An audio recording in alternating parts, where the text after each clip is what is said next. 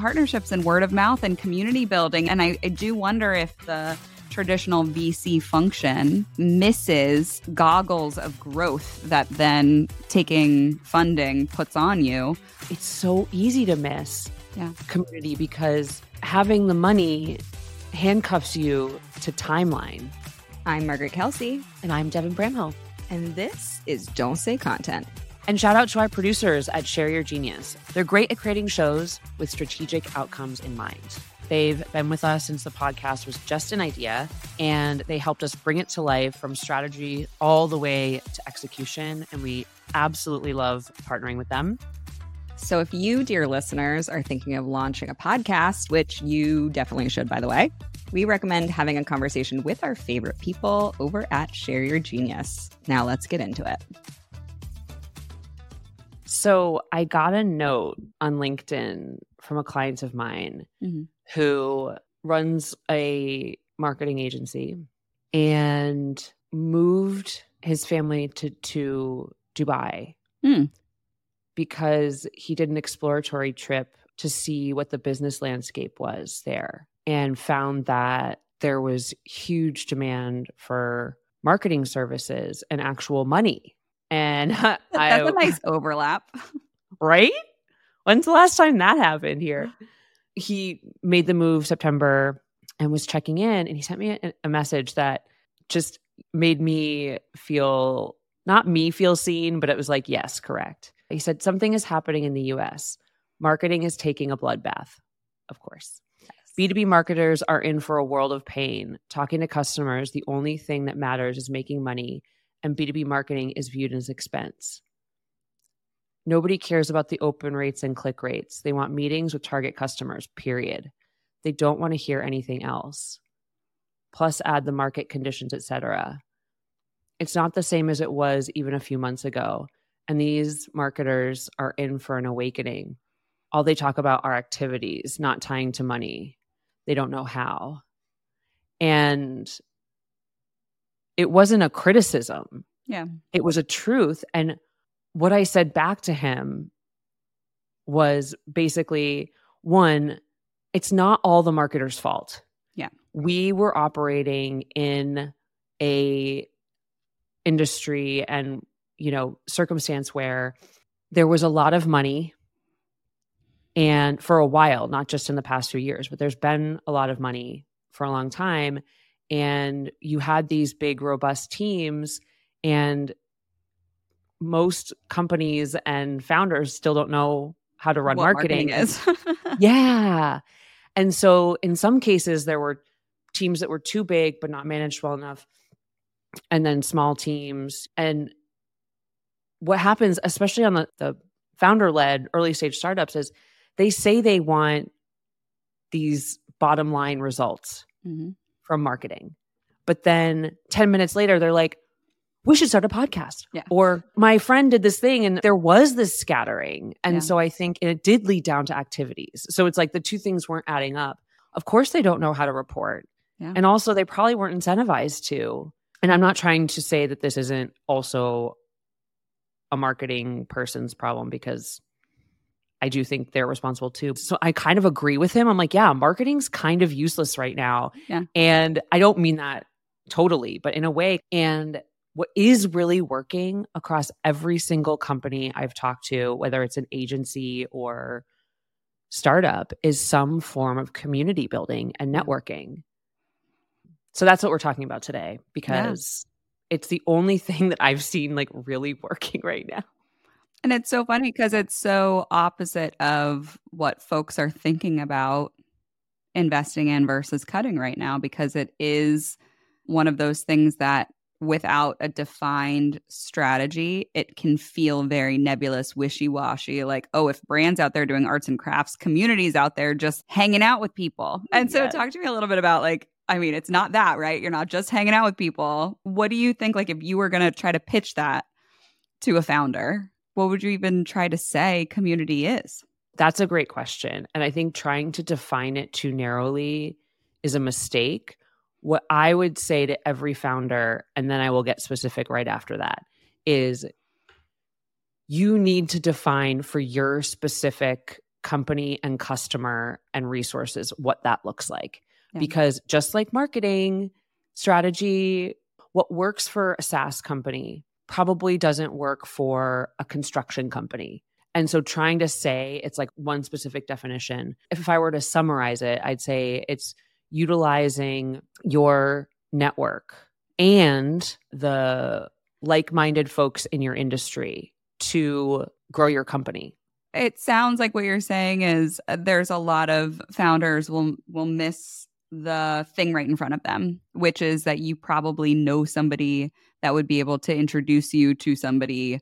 And the more that you're relying on those connections to grow and build, it starts to compound on itself rather than thinking that you need to go out into the ether where you know nobody and sell and market into that place.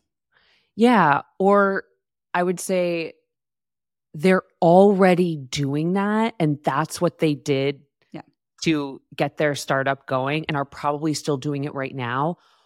I think that needs to connect with your idea of what marketing is. Yeah. So that when you hire someone, that person can facilitate pretty robust river already flowing in a direction. So a few examples just from recently, because this is very nebulous. Our partnership with Share Your Genius, where it's literally like they produce our show, they get credit for making an amazing show, which has led to other people working with them and then asking us for straight intros. They're utilizing our network. So it's like one step away. And even how this podcast came to be. I spoke at a conference 2 years ago, met Lindsay from Casted, introduced me to Rachel.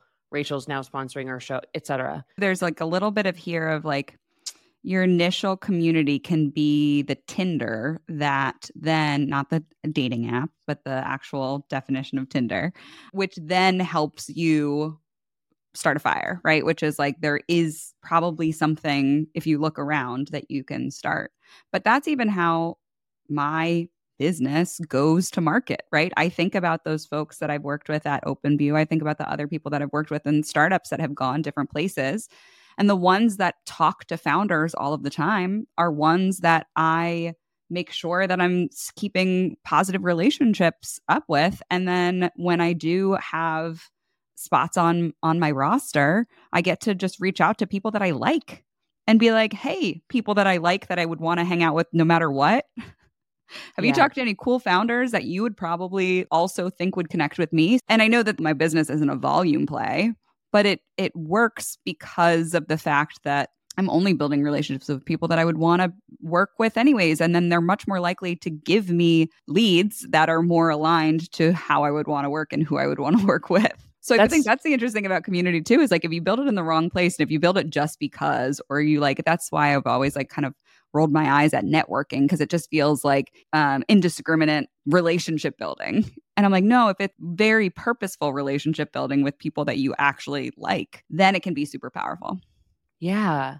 Yeah. Like networking is sort of the top of funnel. If you look at it broadly, some of my closest friends have come from a random networking event. It's not a lot, right? I think not going for everyone, but like-minded folks has served me very well because it shows actual results. For example, I came into this fall wanting to fully launch consulting and was derailed by some health challenges. And it wasn't speaking at Inbound. It wasn't even stuff that I post on LinkedIn. It was Kristen Kraft, who I met through my network over the years. We became friends. We worked together.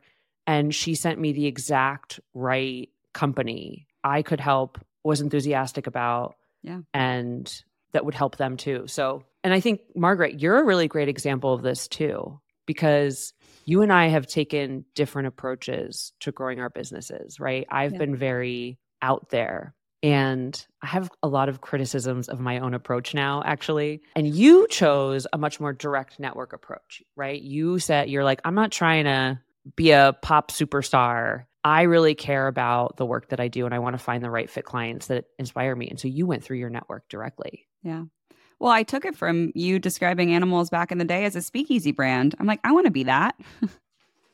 I think that's a great idea to be a speakeasy brand if you don't need the volume for whatever particular reason. And for you back when you were saying that at Animals before you kind of launched a more public brand was because you didn't have the ability to scale the way that if you went out there and created a lot of demand, then you would have to force yourself into this very clunky scale mode that the business wasn't ready for. And I thought about that for myself too. I'm like, oh, for myself right now, I don't have aspirations of advising hundreds of companies in a year.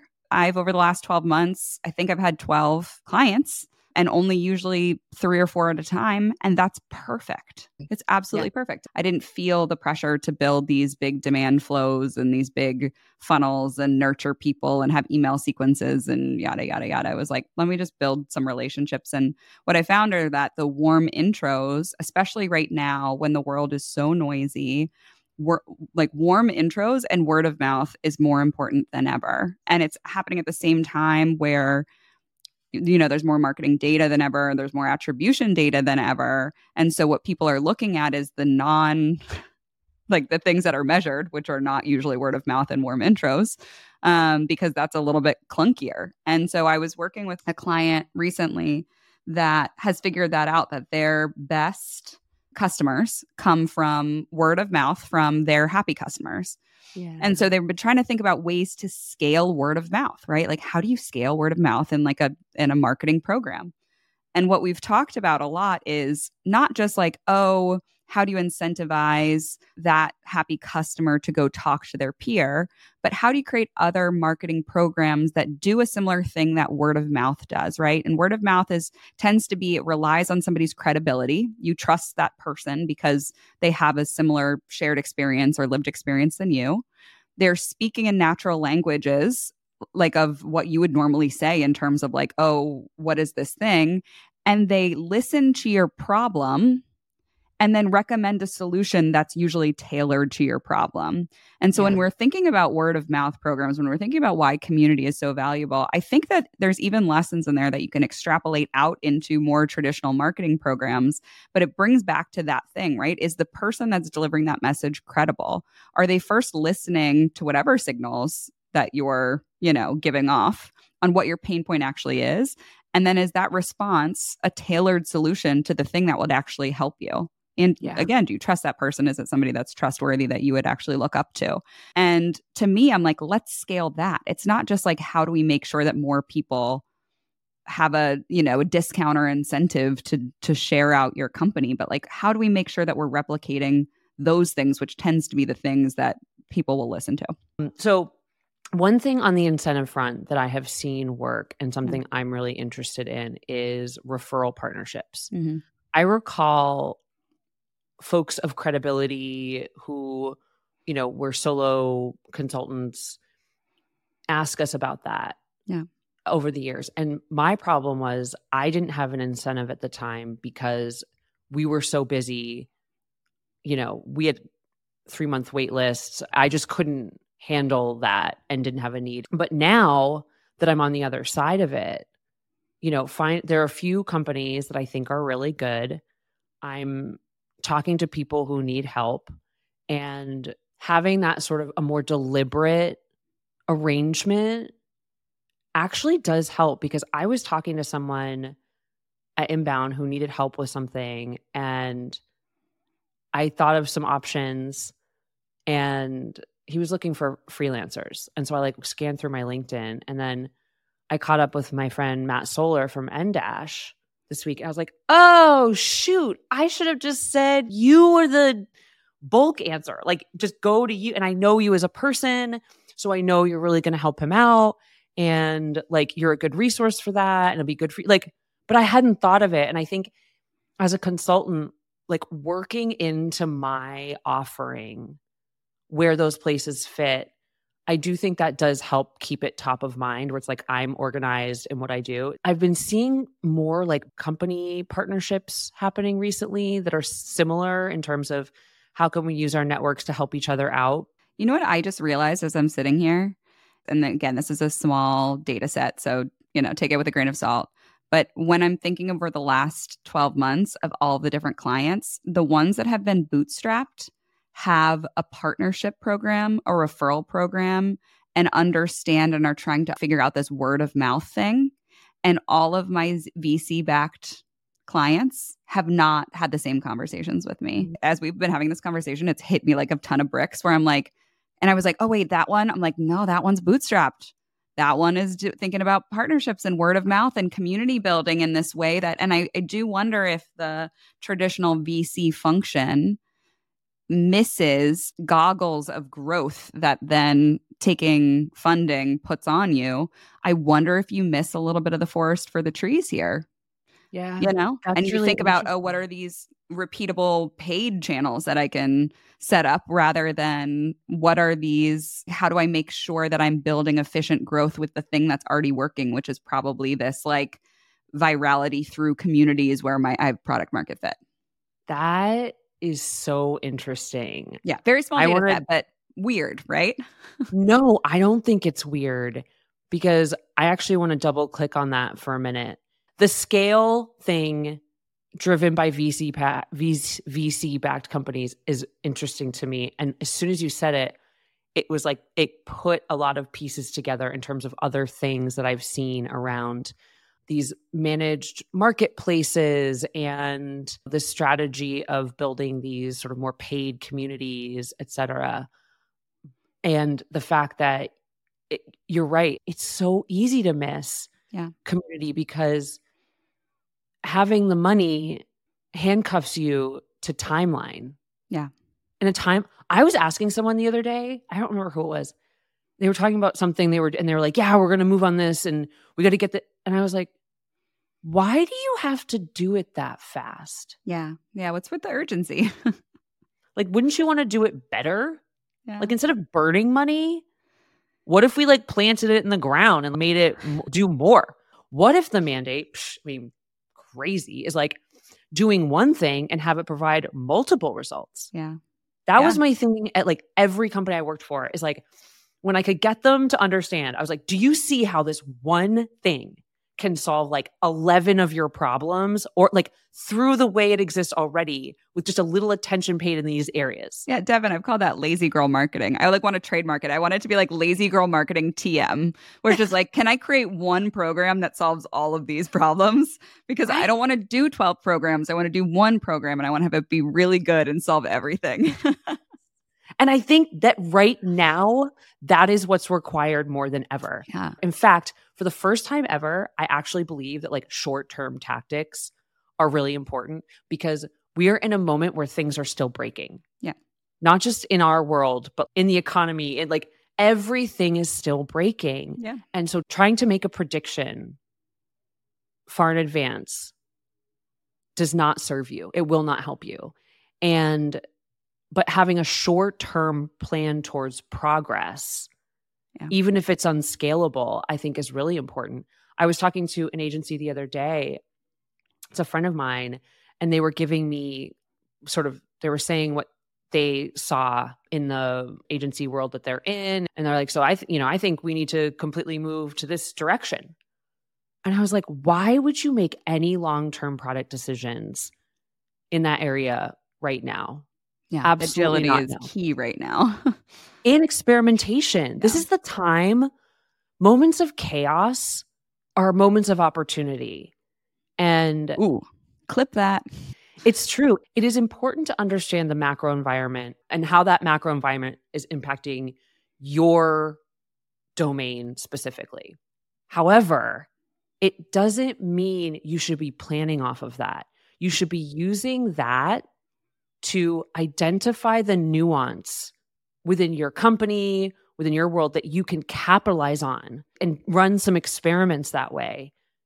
And I think that is where people will find, it doesn't matter if it scales. If it has impact now, just do that for a bit, figure the details out later. If all these newspapers like stopped writing these headlines about each moment, every day there's a new headline about fintech companies are all going to fail. None of it is important because none of it's actually happened. It's like, look at your specific set of circumstances, find things that work, regardless of whether or not they're scalable. Like if it works just to hire someone to help with some sort of networking plan that is just focused on closing deals and completely ignores like broader awareness campaigns, do that for now. Yeah. Well, I think this is an interesting thing too that I like again, kind of hit me like a ton of bricks this week, is that I had one of my clients, shout out to Practice Better, fly me to Toronto for their company offsite.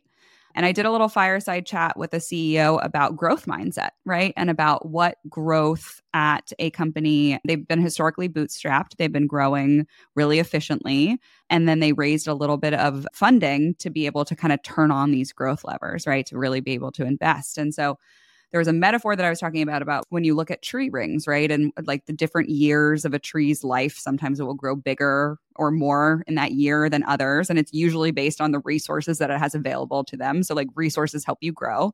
But at the same time, when talking about linear growth versus exponential growth, the CEO was like, oh, let's have a visual for that. And I was looking at these different graphs, and I've always talked about it in my head of like, oh, well, linear growth, as you look back on what's worked, you get incrementally better over time, and it kind of steps up in that linear fashion. And exponential growth tends to be that you pick a plot on the map and you build a path to get there. But when I was looking at what those graph lines actually look like, exponential growth, which is what VCs are even asking for when they give you funding, there is a dip and then it goes up, right? It is flat for longer than the linear growth is, and it shoots up. And I think that there's a lot of that with the network effects and the compounding effects of community that, yes, when you look at it, which is what VCs are being like, want exponential outcomes. But if you look at the line, it's flat until it takes off, right? And I think about so much of that when you're thinking of marketing programs, which is, can you do the unscalable stuff at the beginning, and then it's eventually has enough compounding growth that it can take off? And it's funny because I feel like that's a part of the startup industry that kind of got lost. Like that's how it used to be. Yeah. Like being scrappy in the beginning. And I think some of the things that we sort of complain about when we talk about sort of this new generation of marketers, we're like, they just want everything to be, perfect. And they want to be told how to do their jobs, et cetera. And I think it comes down to that they walked into something more organized. The organization of it was a falsehood, that we had some predictability in the way to build these B2B software companies and market them was fake all the time. But we just had created some semblance of, oh, just do this and you'll predictably have a unicorn.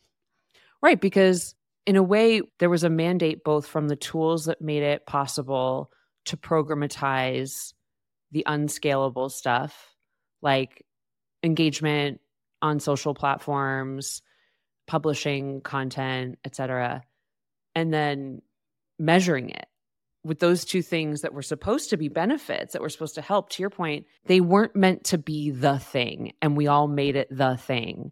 Yeah, and like operationalizing the thing that then took off. But that's the thing that I'm finding so interesting right now, is that the companies that have been bootstrapped, whether or not they've raised funding afterwards, have been profitable, which is now the thing that VCs are saying, get to profitability.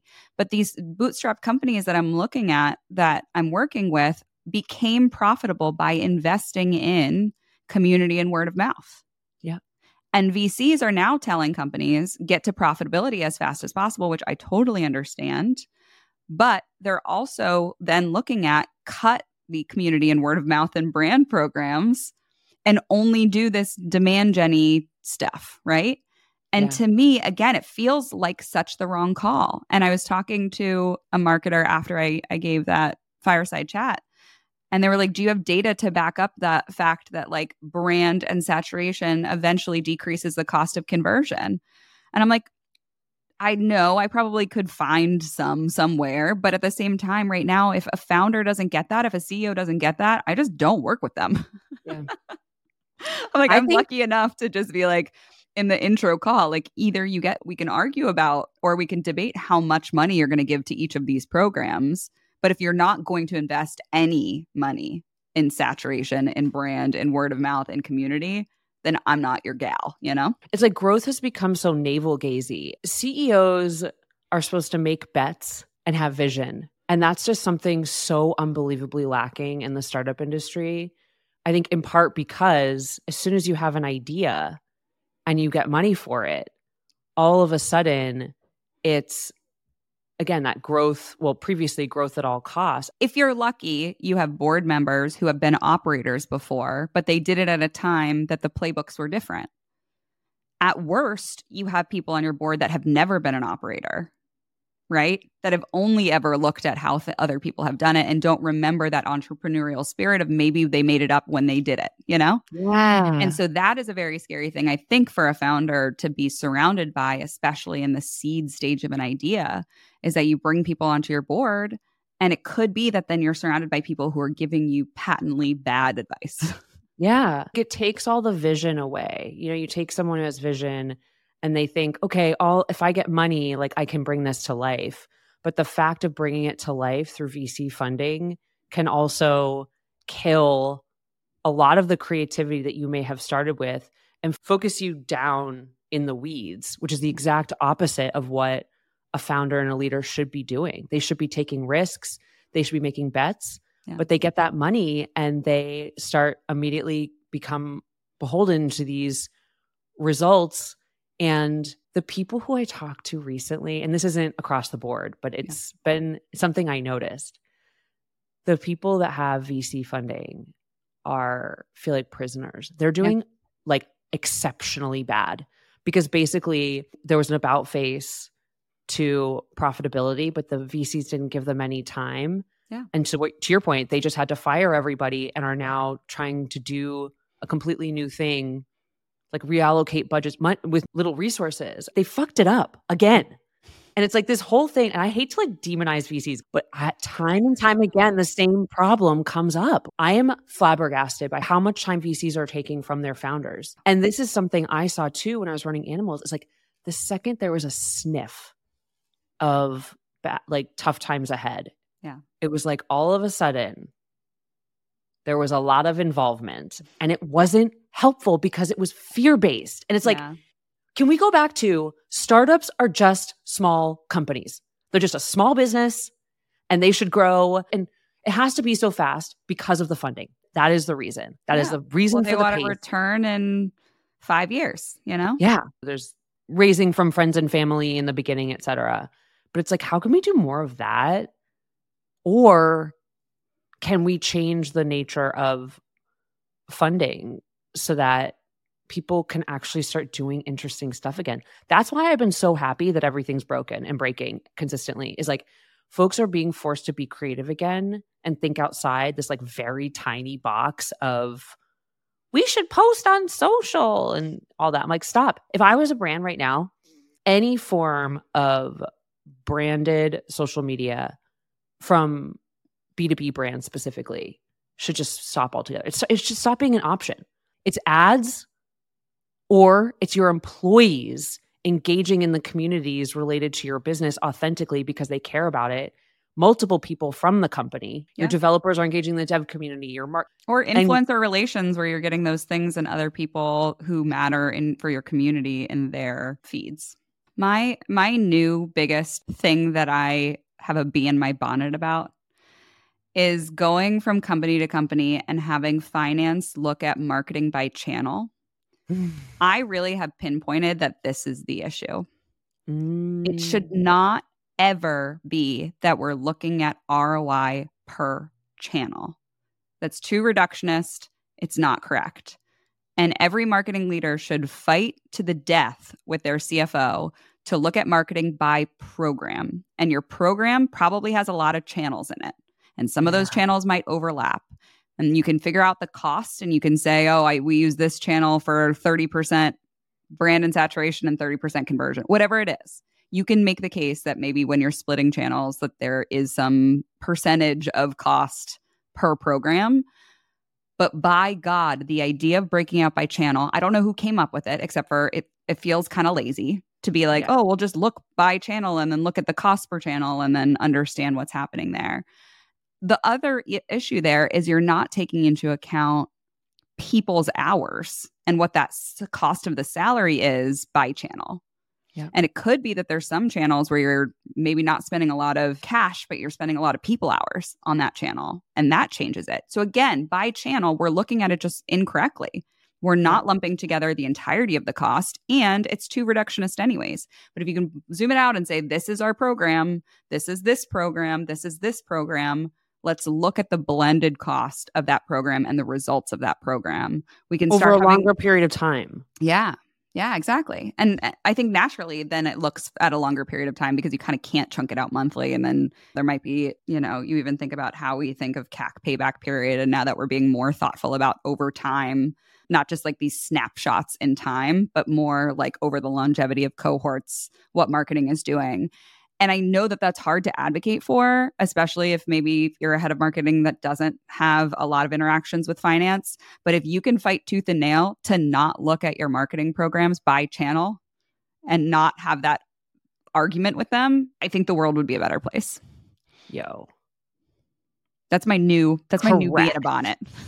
No, you're so right. And I forgot about the CFO component because I worked with a company last fall. One of the things they were doing is a sort of thought piece around the rise of the CFO and their influence and impact on a company. So it's almost like you're contending with two CEOs now in some companies, and CFOs' jobs have nothing to do with marketing in a way, right? It's almost like the system that we've set up to produce growth at scale is the very thing that's facilitating incremental growth, except for a few companies that take off, right? What if the model those companies that take off, I guarantee, are not doing this. They're not looking at marketing on a line by line, like channel by channel basis and thinking about what to cut right now. They're thinking about it holistically because they're going to have something truly differentiated in their go-to-market strategy in order to be the ones that actually take off.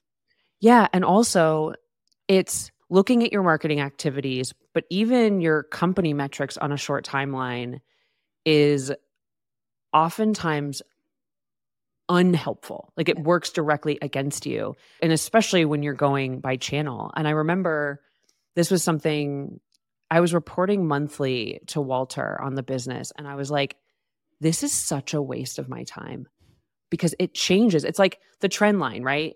The trend line is over years or months, whatever. Yeah. Day by day, it's like this.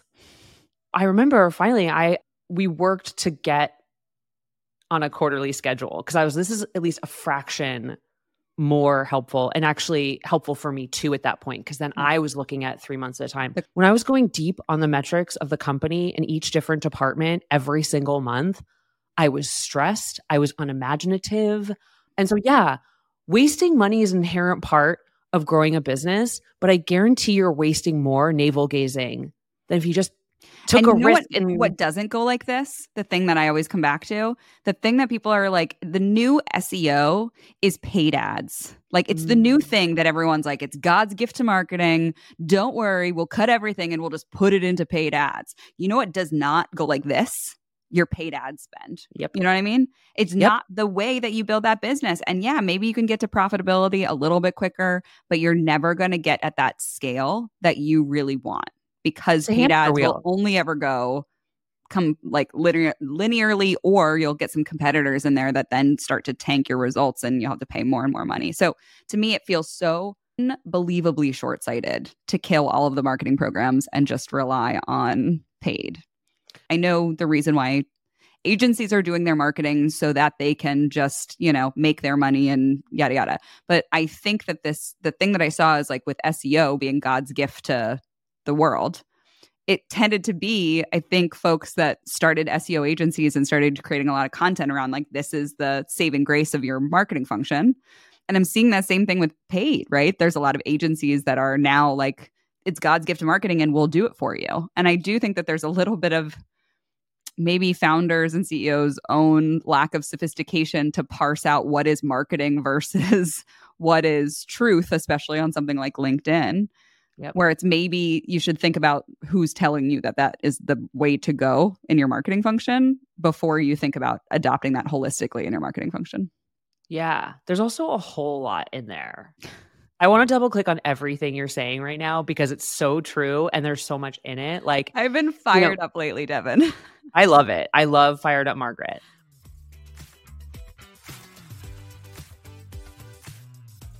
If you build a marketing function that's very differentiated, that's very purpose-built for this period of time, and what we were talking about earlier in this episode, which is if you can think about building one thing that solves for a lot of problems, if you build a marketing program like that, and then your CFO comes and goes line by channel and wants to cut shit, like my tree analogy, it's like somebody being like, oh, we don't need this piece. I'll just bore right through it. And then the tree is going to collapse, right? Like if you cut off the piece of the tree that you think isn't doing much, it's a fucking living organism. And if you can create marketing programs and marketing strategy that feeds off of each other, that's a living thing with like connective tissue within these different programs. It's so reductionist to go line by line in some fucking arbitrary thing like channel, which is just one variable. Like it doesn't, as no CFO is like, let's go line by line with like message. Let's figure out which message to kill. They're not doing that. Channel's the easiest one for them to spin up and run an analysis on. And so that's the one that they're trying to go line by line and kill. Yep. And it's just because it's easy to put it in a spreadsheet and it's easy to put a revenue number next to it. Not that it actually is really like presenting the thing about it that it's happening truthfully. Do you know what I mean? Like it's just the easiest thing to run an analysis on, which doesn't mean that it's truthful. Well, it's the thing they already know how to do. Yeah. And this is what I've been running up against when I've been talking agencies who are struggling or companies who are evaluating their marketing program is one, doing what's already done feels safe. And it's why so many people go back to it. Yeah. They're like, well, this stuff has worked before. I know about it enough. Yeah. I feel safe with it. What's the saying? Nobody gets fired for buying Oracle. But it's like what I keep telling people is I'm like, this is not the time for safety. Yeah. Moments of chaos are not about safety. They're about taking risks, being brave, and there are strategic ways to do it. It doesn't mean like throwing all caution to the wind. Like you want to be smart with it. And so this is the time more than ever for teams to work together. Like the CFOs, heads of marketing, and CEOs need to be in cahoots to see how they can support each other for the overall objective of growing the company. But instead, what happens is each one looks out for their own department and they stop focusing on this big thing, right? Mind you, they all think they are. The CFO thinks it's serving the company health, CEO, marketer, but they're actually not because they're all coming at it strictly from their own lens and not coming together on it. And I think particularly, on the CFO front, it's like, to go back to your tree analogy, they think they're cutting big on branches. Tree analogies. I've been so big. I've had like 7 tree analogies this week. I love it. Well, we're going to double down on it because what CFOs think they're doing are pruning the tree branches to help it grow more. Yep. But what they're actually doing is taking layers off the trunk. And that's the thing that truly makes those branches grow actually. And so they're not in all cases, obviously, but. And I'm all for pruning. You know me. I'm like, kill it, prune. There's a strategy to pruning. Yeah. There's a strategy to pruning. It's not like just slash all your budget. That doesn't work either. In a way, it seems so simple, not to actually do, but to see. And it's like we keep beating on the same thing over and over from a business model standpoint to a funding standpoint, which leads to marketing. Yeah. I think once you have the ability to have the outside perspective, and especially when you start to talk to a lot of companies at once and you start to see these commonalities. Before, when I was working at a VC firm, I had a very VC focused mindset. And now I get to be a little bit more autonomous in order to see how the dynamic of even the VCs play into this role, right? Even when I was at a VC, it was like I was thinking about it in a VC centric mindset. And now I can zoom out and be like, oh yeah, this bootstrap company is over here and actually killing it. I can just see it for what it is now. And I think it's funny because while it can be frustrating to then be able to see how the system is broken, I have to remind myself that sometimes going in then and talking, this is news to people. And I definitely have experienced throughout my life. I think that if I know something, then it's commonplace and it's like not even important or interesting enough to share with somebody else. And I have to remind myself constantly, like, there are some people that are just getting ready to think about this for the first time, right? The fact that like we shouldn't look at marketing by channel. I mean, I even just thought about that a month or two ago. I was always so frustrated that we were looking at it by channel because it felt wrong. But I forgot about the fact that like somebody just made that up once and then people started doing it. It's not like there was some like canonic law that came down that says we have to look at marketing by channel. It's just like it was the easy way to do it. So that's why everyone does it that way. And I was frustrated by it, but I forgot to remember that I could advocate for doing something different, you know? And so I have to remind myself a lot of that. Even if I can see things at a different level, it's worth saying the quiet parts out loud to be like, this is the thing that is the issue, right? Okay, y'all, that's a wrap. Thank you, as always, for listening. We'll be back next week. And just remember, you're doing great. You're doing great. 30% of you are doing great. The rest, you got to get your shit together. Come on. You know which side you're on this week. You know. You know. See you next week. Bye. Bye. Is it Nearbound? You just missed it, but I said, is it Nearbound? Oh my God, no. It is. No. You're talking about Nearbound. I'm never using that word ever.